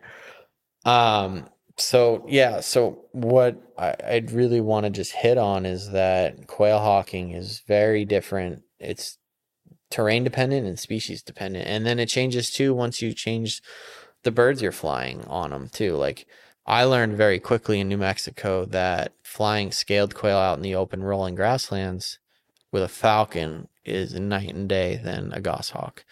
They don't even want to fly for a falcon, whereas a goshawk, they'll get up and go 800 yards if they can. And you'll get into the coveys and you'll learn, like, each coveys have like a little bit different characteristics too. Like, I have some coveys that I know if I don't get them on the initial, I'm not getting them. You're not getting them out. They're going to be like homing missiles to the most quail Catraz pack rat fortress. It's not even worth digging out if you could. Mm-hmm. And then I also have coveys where like I'll take a new bird because I know they're going to dump into like some sage that's waist high or some juniper, and you can get a clean reflush out of that stuff. And it's great for a new bird, you know. I don't mind taking a seasoned bird where they have to catch it on the first. And then there's some quail that people see quail the most in the desert near the neighborhoods, and they act like that's the only place to find quail, but what they won't admit is they're just not that good at finding quail, and their dogs aren't that good.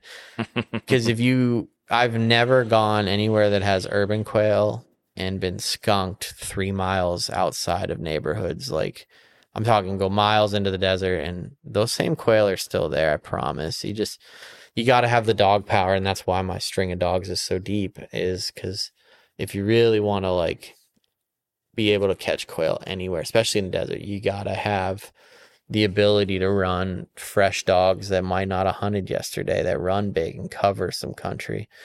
And that's why I've been so supportive, and I've been trying to get more and more people into quail hawking, is because what I've seen over the last few years is lots and lots of people realizing that there's a million ways to skin the quail hawking cat. Like there's people in California that are figuring it out. There's people in southwestern Arizona that are figuring it out, and I love it. I'm here for it, and I will help them along the way. I loan them dogs. I'll give them dogs, and it's cool seeing them figure out, like Nate Danforth and Brian Wood flying side by side in the same area. Nate flying a goshawk and Brian flying a Cooper's hawk, and they share each other's dogs and share fields and stuff. But like seeing them figure out the Arizona or the southwestern part of Arizona component of it is really cool. And they've been branching out and catching Montezuma quail, and they quickly realized that catching Montezuma quail with their birds was very different than catching the Gambel's quail in their backyard.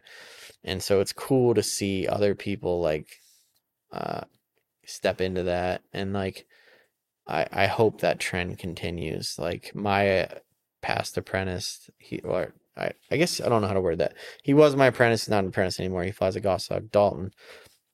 He's flying quail in the same area I live in, and his goshawk that he raised last year, in my opinion, like if you were comparing flight to flight, flies quail as good as Hash Brown did in his third season. And that to me is really impressive. But he learned really quickly that you really got to have the dog power where we live to really produce consistent quail slips. So he started adding dogs, and he used to just borrow my dogs every day. And like he lives close enough that it wasn't a big deal. But I've been loving seeing other people figure it out, and I love to have a hand in helping them too. So when people hear quail hawking, they just assume it's all the same, and it is so different. It's not even funny. So I could go on about that one for days. I'm sure. I've never had a chance to, because like I said earlier, other podcasts that I've done in the past have never been a falconry specific podcast. So it's always like, well, how do you get a bird, and how do you keep it coming back to you? And then you just answer those questions on repeat. And anyone who's been a falconer more than a day gets those too. So it's cool to finally be able to delve into that. Cool. Yeah. Well, like I said, I'm glad that finally had the chance to do it, you know, and that, like I said, that's the reason why I wanted to give you, you know, the chance to, I don't know, quantify that more, so to speak, because, you know, I mean, to be honest, I hadn't really even seen quail hawking in person until recently, you know, until when I went to Mexico. And, you know, it's kind of funny, you're joking about, it's just like, well, you could have seen that, you know, here or whatever, you know, and I was just like, but I'm in Mexico now. You know, it's like, but, you know, I mean, I had to have, I don't know, like I knew that there had to have been like differences, because I mean, even just the short time that I was there, and like Rodrigo and those guys took me to see some of that stuff. And then like when I went back earlier this year and saw, quail hawking with some other species, like the aplomatos and peregrines and stuff like that, and seeing how they hunted these birds, from species to species and stuff with some of the different ones they have. Like, I knew that it couldn't have been as cut and dry. It's not. Yeah. And I mean, and it was blatantly obvious, that it wasn't, So, I mean, like I said, it's probably for the best that you got a chance to, clarify all of that, because, there are subtle things here and there, especially when people are trying to figure out all the different things that we were trying to figure out not more than a handful of years ago. Yeah. It's considerations. Yeah. People need to think about these things. Yeah, I got humbled really hard when I moved from Missouri to New Mexico. Finding bobwhite consistently, the cover's thick and it's thorny and stuff like that. But bobwhite are pretty consistent generally. Mm-hmm. And then moving to New Mexico and then switching to scaled quail, the dogs I had at the time for bobwhite Missouri were not the best dogs for scaled quail where I moved to in New Mexico. And I learned really quick that big running dogs have an application, and it was not Missouri, but it definitely is New Mexico. If you want to find scaled quail without marking them from a car or hawking just neighborhoods, you got to have some dogs that are going to cover some ground. And the thing gun hunters don't understand about falconry is I don't have all day to go look for quail. When I got a hungry goshawk on my fist, I got like 20 minutes, maybe 30 to at least put up one, So there's a reason. Sometimes I've caught flack for it. They see a photo where I have 3 bird dogs in the background, and they're like, did you really need 3 dogs to catch a quail? Yes, I did. And if you can do it better, come show me and I will eat my lunch. Because those 3 dogs hunt independently, and I might have a dog 600 yards to my left on point while I got a dog 300 yards in front of me on point. And I'm going to go to the close dog first. And sometimes I get lucky and I catch that quail and I'm running to the next dog on point. And that's the only way. Like, if you want to catch 3 quail in 2 hours in an area where they're hard to find, that's how you got to do it. Yeah. And I mean, and those dogs are pointing different coveys. And what another part of quail hawking that people don't understand is when there's 30 rabbits in 10 acres, there's 30 rabbits dispersed amongst those 10 acres. But when there's 30 quail in 10 acres, that's one covey that move in unison around that 10 acres. So you got to find that group and split it up if you want to have multiple flights. But that first flight, they're all together.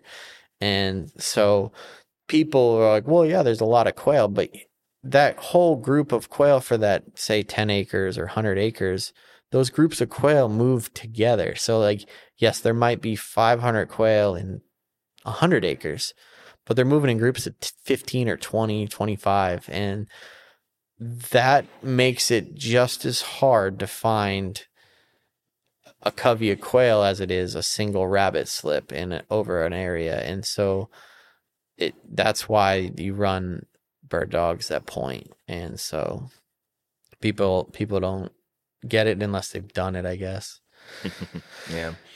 Yeah. I mean, or at least seen it, and just can appreciate, just the subtle differences and the gravity of what it takes to make all that stuff work, for sure. But, well, and like you said, I mean, I know that we could, talk about some certain things, literally probably the rest of the day, but, before, I mean, we call this good and start to wrap things up a little bit, I definitely want to kind of end on the same note that we usually end on and get at least 1 or 2 of your favorite hunting stories, experiences about, particular, either birds or dogs that you've had, and then end with, the best piece of advice that you could think of to pass on, to people, and then, call it good, man.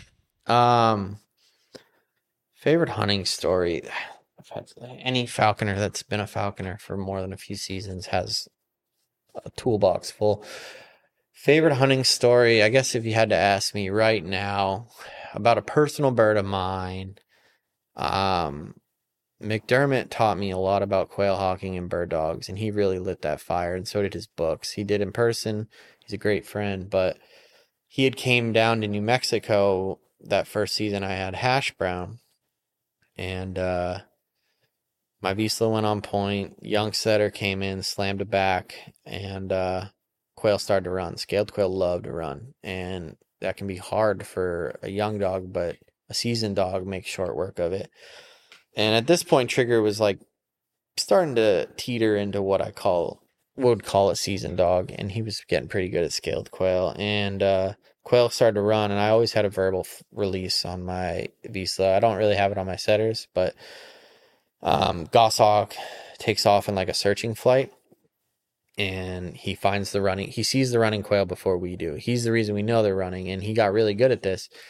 And he would pitch up, and he would go maybe 30, 50 feet and kind of like flare his wings like a kestrel and kind of hover there.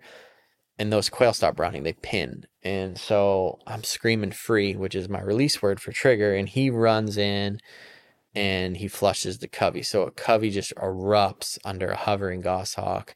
And I got Mike McDermott right next to me, and Hash Brown folds his wings and just smacks one right out of the air, like right over a verbal release after a pointed find. And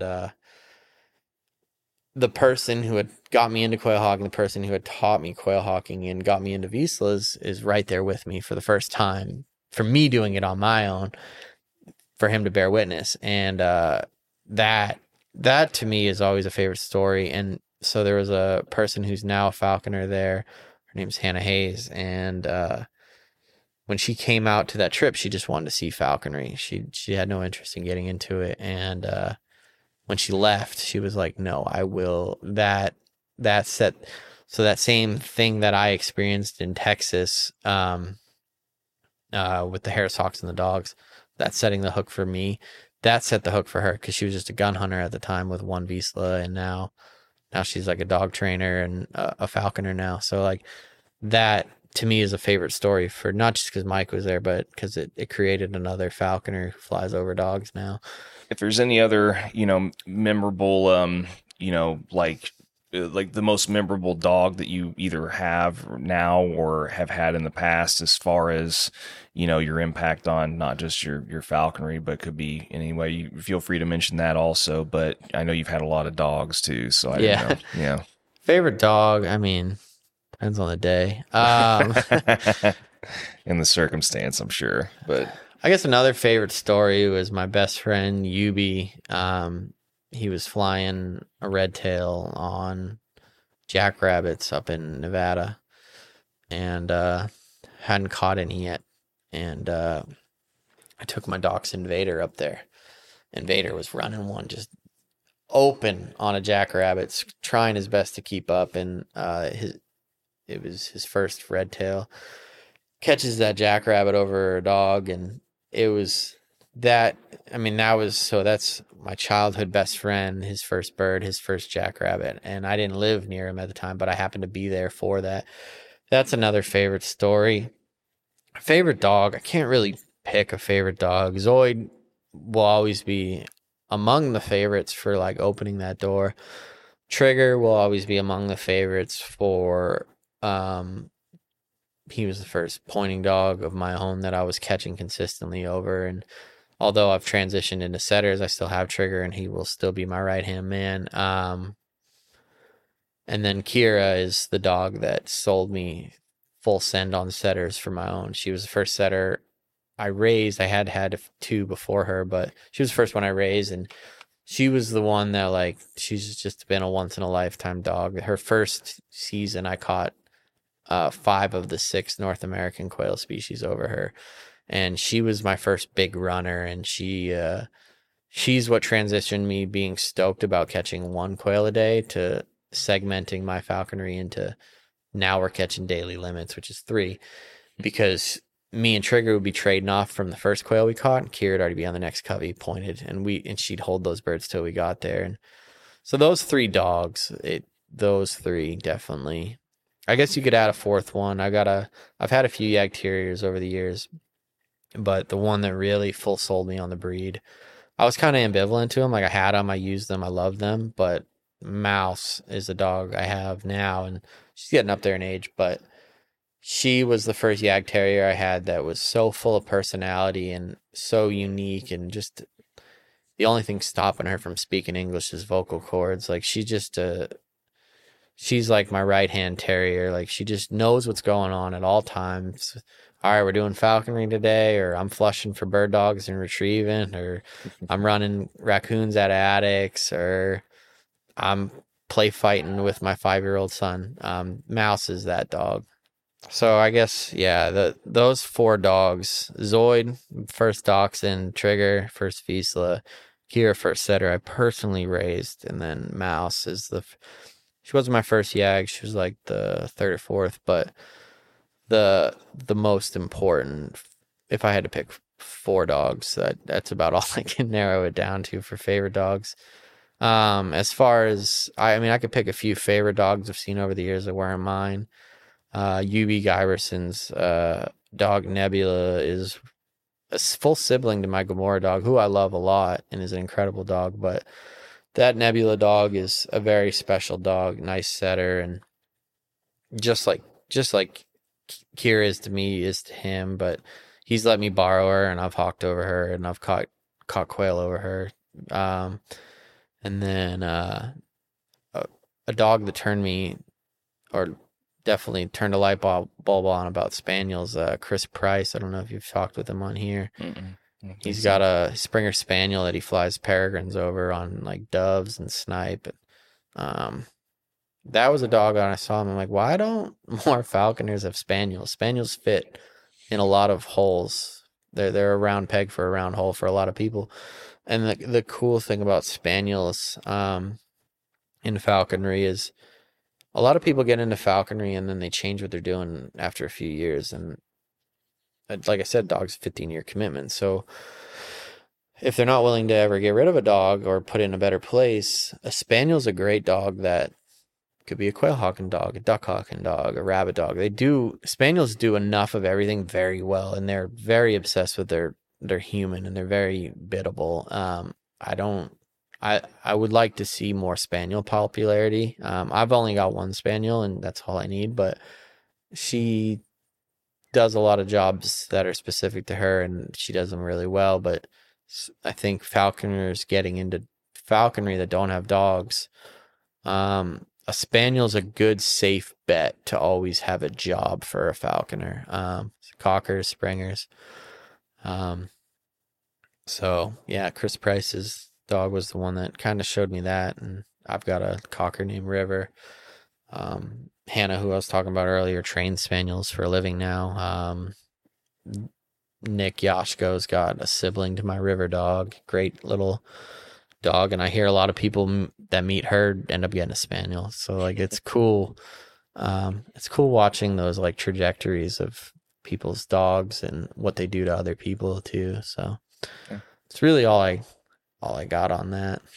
Well, cool, man. Well, once again, we got a couple other things that we got to do before we head out and start our, drives that I'm sure we're both dreading. You probably even more so than me, obviously. But I like I said before, I like to end, or have been liking to end these podcasts with getting, a piece of advice or a sentiment, or, just something they'd like to pass along to either current or future generations of falconers. And, after that, we can call this good, man. Any advice? My best advice I could give any new falconer or any falconer in general is, ignore anyone giving you advice that you haven't seen the falconry you want to emulate from. Like, there's a lot of falconers giving a lot of advice on a lot of things that they shouldn't be, and if it's not someone doing the kind of falconry you want, or doing the kind of falconry you perceive as good, just tune it out. Don't put too much stock in their opinion. I mean, car hawking is a huge debate, and while I'll always argue that and agree that car hawking isn't like the most challenging thing in the world, it's accessible, and that So there's people out there doing it, and hit them up. Don't hit up the person reminding you that it's a gray area in some states. Like, just ignore them. They're not paid to be a cop. The car hawking's fun, and cool thing I've always loved about car hawking is I can load the car up with people, and like they're going to keep up, because we all know how well non-falconers keep up in the field, and they get to all see it. They see the start to finish, and like that might set the hook for them, and let it. And so, I mean, they're hawking starlings. It's an invasive species. Just cut them a little bit more slack. So just be very careful of who you take stock in. And like Matt wrote in one of his books that the internet is full of volume but lacks substance, or something along those lines. And that is a perfect description of internet falconry. It's very loud, but it doesn't have a lot of substance to it sometimes. So yeah, and then like your falconry is not my falconry, and it might never be my falconry, and my falconry may never be your falconry. So just, I mean, at the end of the day, we're here because we enjoy it. And if you're not enjoying it, it's not the right thing. And so do what you enjoy. Don't get me wrong, always challenge yourself, always set goals, but if you're just doing it because it's hard and it's impressing other people, you've missed the entire essence of falconry.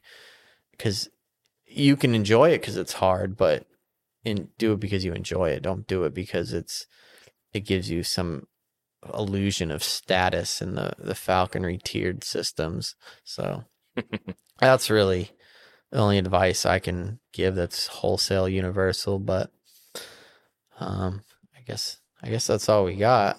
Yeah, man. No, like I said, I mean, hopefully people will get something out of our, catching up after like what seems like forever, and some of our banter and 7 years. Yeah, it's been a while. Yeah, I haven't seen you since I picked up Azula, and I flew Azula every year, and I finally gave her to Nicole Peretta, who now is a very good Austringer, but Harris Hawks are what work for her. And I was like, hey, I got a Harris Hawk that is the most turnkey, couldn't lose it, doesn't really care for dogs too much, could live in a giant hood silently and live a very happy life as long as she's hawked every day. And now Nicole's got her.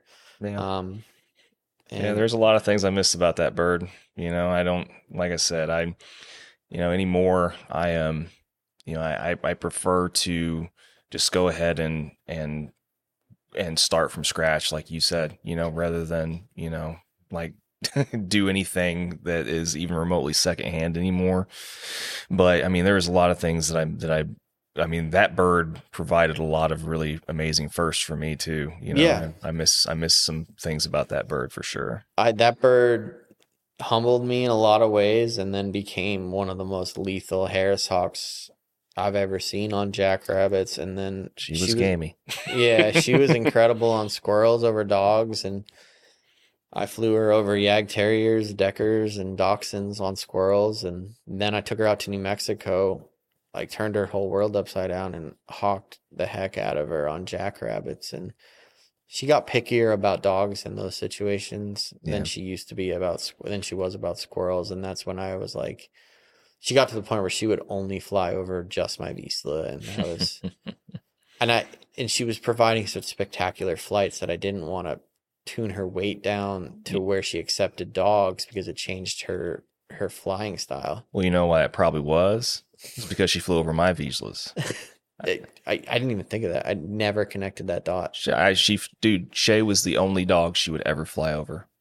Before I transferred her to you. Yeah. Like my Vizsla Shay. I mean, she never connected that dog. I got her to hunt over a lot of dogs, but once she went out to the desert, it was trigger. She never had an issue with my Vizslas. Never.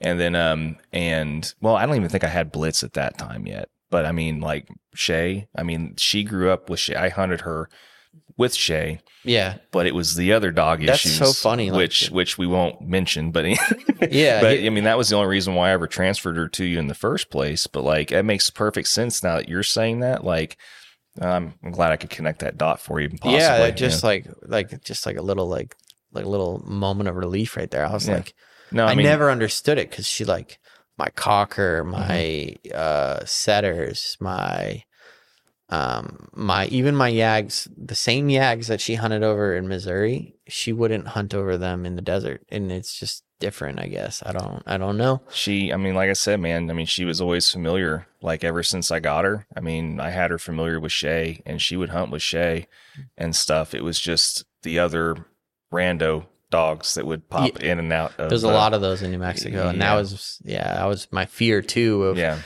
do I turn the screws on her weight to get her to tolerate my other dogs? But then what will happen with the New Mexico like feral Chihuahuas and pit bulls? Like I'm good. No, it's a bad combination with that bird. And then I eventually I went the opposite with it. I started flying her higher and higher, and I taught her to take pigeons, like sealed pigeons, out of a soar because we get really good thermals in some parts of New Mexico.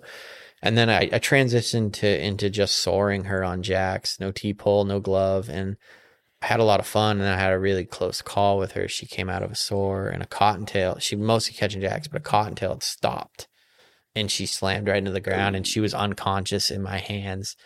And then the only way to prevent cottontails from doing that is adding more dogs. And I that was the crossroads I had reached with her. I was like, well, I can't add more dogs because I'm going to have to cut her weight. She's going to stop soaring. Yeah. And that's when I asked Nicole if she would take her. Her aggression issues with dogs never came out until after I caught those first 2 jackrabbits with her. And then she just started getting more and more confident. Yeah. And like I said, I ended up, before I transferred her to you, I mean, I had caught 2 jacks and like 11 or 12 cottontails, but then like she also would start catching everything. It was like possum, 2 feral cats, 2 whatever, and then the other issues happened, and she was like too confident. Yeah, I mean, I even caught a couple pheasant with her. I caught ducks with her. Mm-hmm. She caught some widgeons. She caught some mallards, and I was like, well, I can duck hawk her. And then where I have ducks in New Mexico, there's dogs, and I was like, nope. Yeah. And that's a liability, and I don't want some abuela coming out and beating her with a broom because it's on Fluffy. So that's why she's with Nicole now, and who flies her at a weight where the bird should be flown at, because she doesn't need to Nicole doesn't fly over dogs, to my knowledge. Yeah. So she's in the right place now. But it was kind of funny how that connected a dot. I never knew why she had hunted over Kira and Trigger just as much, and she was like, no, I don't want to fly over Kira. I'll just fly over Trigger. And I didn't get it, but now I'm like, wow, why didn't I think of that? Yeah, no, it was totally probably her initial comfort zone, man. Like, literally from the day that I got her from my sponsor who bred her, I mean, like, she was around Shay. I mean, she was used to it. But, she just never really took to other dogs, and especially the smaller ones. And it's I always find that funny because like that's a common story in a lot of Harris hawks. Yep. Mm-hmm. Yeah. But like goshawks have that reputation, like, well, they don't accept new dogs, and every goshawk I've had is very accepting of most new dogs, whereas most Harris hawks I've had, like, once they pick their team, that's their team, and then they're very like. They'll be very cool with cars and new people, but like dogs, they're like, nope, I've picked my team. This is my team for the rest of my life. And it's funny that goshawks got that reputation when it's Harris's deserve that reputation, I guess. Yeah, I think, I think goshawks have that reputation only in like a different way. I mean, like, I think, at least from my experience, and I've seen a lot of goshawks fly, I've never flown one myself, but I've seen a lot of them fly. I mean, it's always kind of like, the fear, I'm going to fly away. I won't tolerate you. I'm not going to hunt worth a crap, whatever, but I'm not going to like attack you. Harris hawks, I've always seen, I'm going to attack you. And there is goshawks that will, and like I've seen those, and I've flown 2 of those, but most Harris, like, if I had to pick a bird in falconry that I've seen take to the dogs to the ground more than any other bird, it would be Harris hawks. I've seen for sure so many Harris hawks muzzle a dog and grapple it to the ground, and like whereas like a lot of my goshawks that I've flown, when Hash Brown, who loved dogs, when he was done eating his trade-off piece, every single hunt, his whole life, never missed one, he would bop Trigger on the rear end with a foot. Wouldn't grab him, just to remind him, like, this is my 10-foot circle. Mm-hmm. That bird never bound to a dog once in 3 seasons, whereas like I've seen Azula take Trigger to the ground. Yeah, I was gonna say bound to like 3 different dogs in 3 minutes. Yeah. Yeah. Well, that's funny, man. But once again, before we get too off topic and start talking about a whole other thing again for another like 2 hours, we'll go ahead and call this good, man. I mean, this has been fun. I'm glad that we can make this work, and glad the circumstances finally provided the right, catalyst for, kind of bringing this together. Yeah. And I'm glad it crossed paths when we did, because we got to talk about multiple topics at once too. Mm-hmm. And it wasn't over the phone. Yeah. It was really good catching up, and glad you got to run your dogs this weekend in the trial, and hope you had fun and put some names to some faces too. Yeah. There's a lot of people that were here. Yeah.